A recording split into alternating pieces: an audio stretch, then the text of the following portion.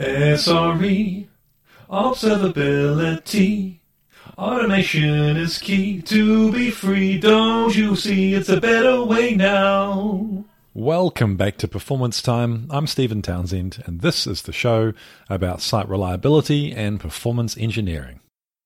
In the last episode, I introduced containerization and Docker, and I promised I'd do an overview of Kubernetes. So here it is. Now, the reason I'm talking about Kubernetes, a really specific technology, is that if you are an SRE, there is a fairly high probability that you will be interacting with and working with Kubernetes at some point. So what is Kubernetes? So last time we talked about Docker, which is an engine for running containers. Now, Kubernetes is a container orchestrator. It's designed for managing a large group of hosts and containers, which we call a cluster. Now on that, there's some terminology, and as we step through it, I think it will explain a bit more about Kubernetes and what it's all about. We talked about containers last time. A container is like a virtual operating system running a single service or application, plus all of its dependencies. Containers need a container engine like Docker to run, so Kubernetes doesn't remove the need for a container engine. So Kubernetes and Docker work together to create our container platform. A pod is a new terminology which we don't talk about in Docker by itself. Now, a pod is the smallest unit that can be deployed and run in Kubernetes. Each pod contains one or more containers which share the same storage, IP address, and configuration. Now, from my experience, there's generally a one-to-one relationship between pods and containers, and many people use those terms interchangeably most of the time, but technically, a pod can have many or multiple containers inside it. Pods are created and destroyed continually.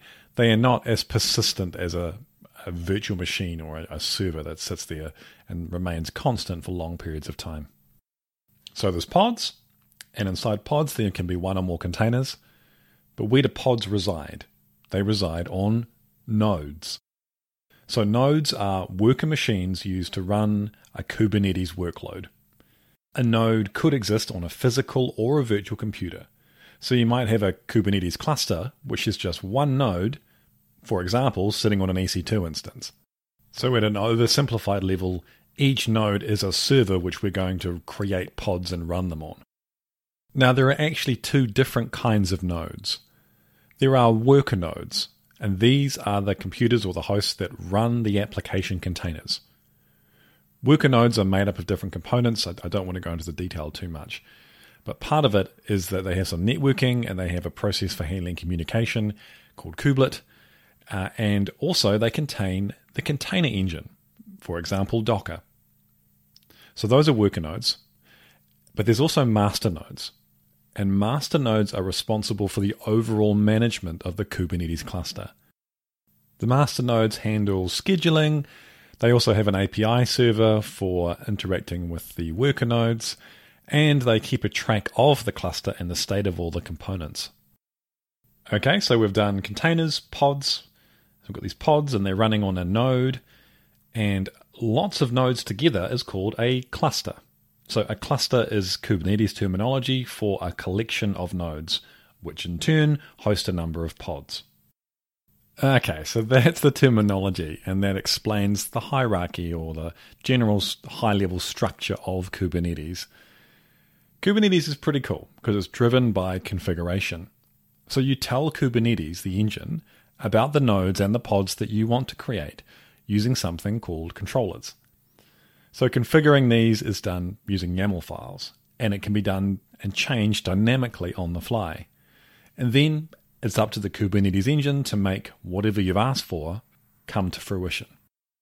The last thing worth mentioning is that there's something called services, which are another important part of Kubernetes because services provide network connectivity between the pods on a host. Okay, so let's say you are now looking after a Kubernetes platform. How do you administer it? What is it all about? So an engineer who wants to interact with Kubernetes will often install a command line tool on their local laptop called kubectl or kubecontrol. This is available on Windows, macOS, or Linux, among other platforms. So through kubectl, you can probe and query the state of your cluster. You can show the number of pods running and what they are, what state they're in. You can print out logs from one of your pods. You can even SSH onto one of your containers and run Linux commands to investigate an issue.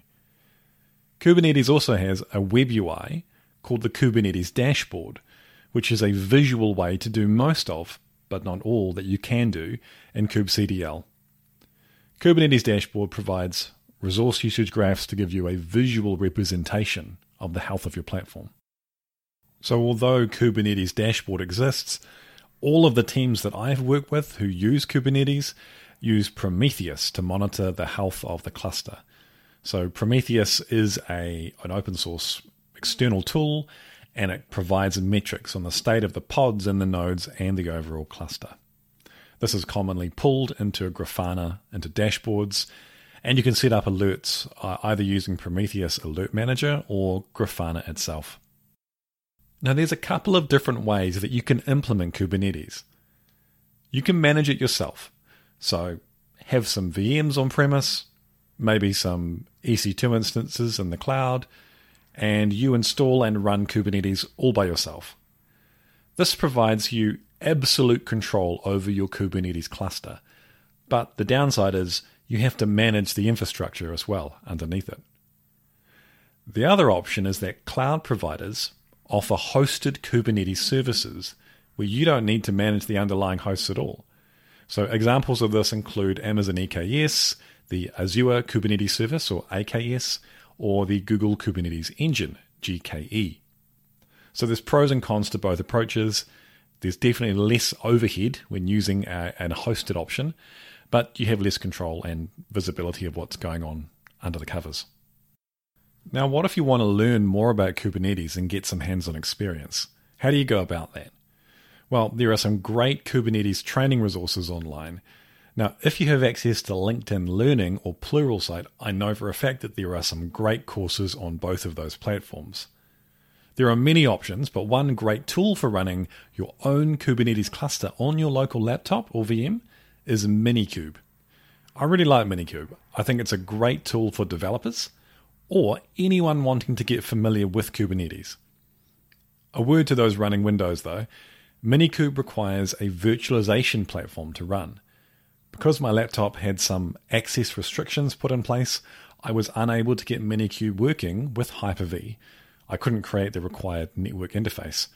So if you run into the same issue I did, then you can download and use VirtualBox instead, which works absolutely fine, although it is a little bit slow at times. I have heard that if you are on Windows and you use the Choco Package Manager, that it's much simpler for installing Minikube. Now, it's pretty challenging describing Kubernetes without any visual aids over a podcast, but I wanted to follow through on my promise to have a go at explaining it as simply as possible. Next time we'll be talking about some of the key SRE concepts that I've been grappling with lately, including defining SLIs and SLOs, and what good observability looks like. I also want to talk about the term cloud native and what it really means, as I have been misunderstanding it for many years. That's all from this episode of Performance Time. We'll see you next time. And if you're on LinkedIn, I have posted a blog on transitioning from performance engineering into SRE, so check that out if you think that will be of interest.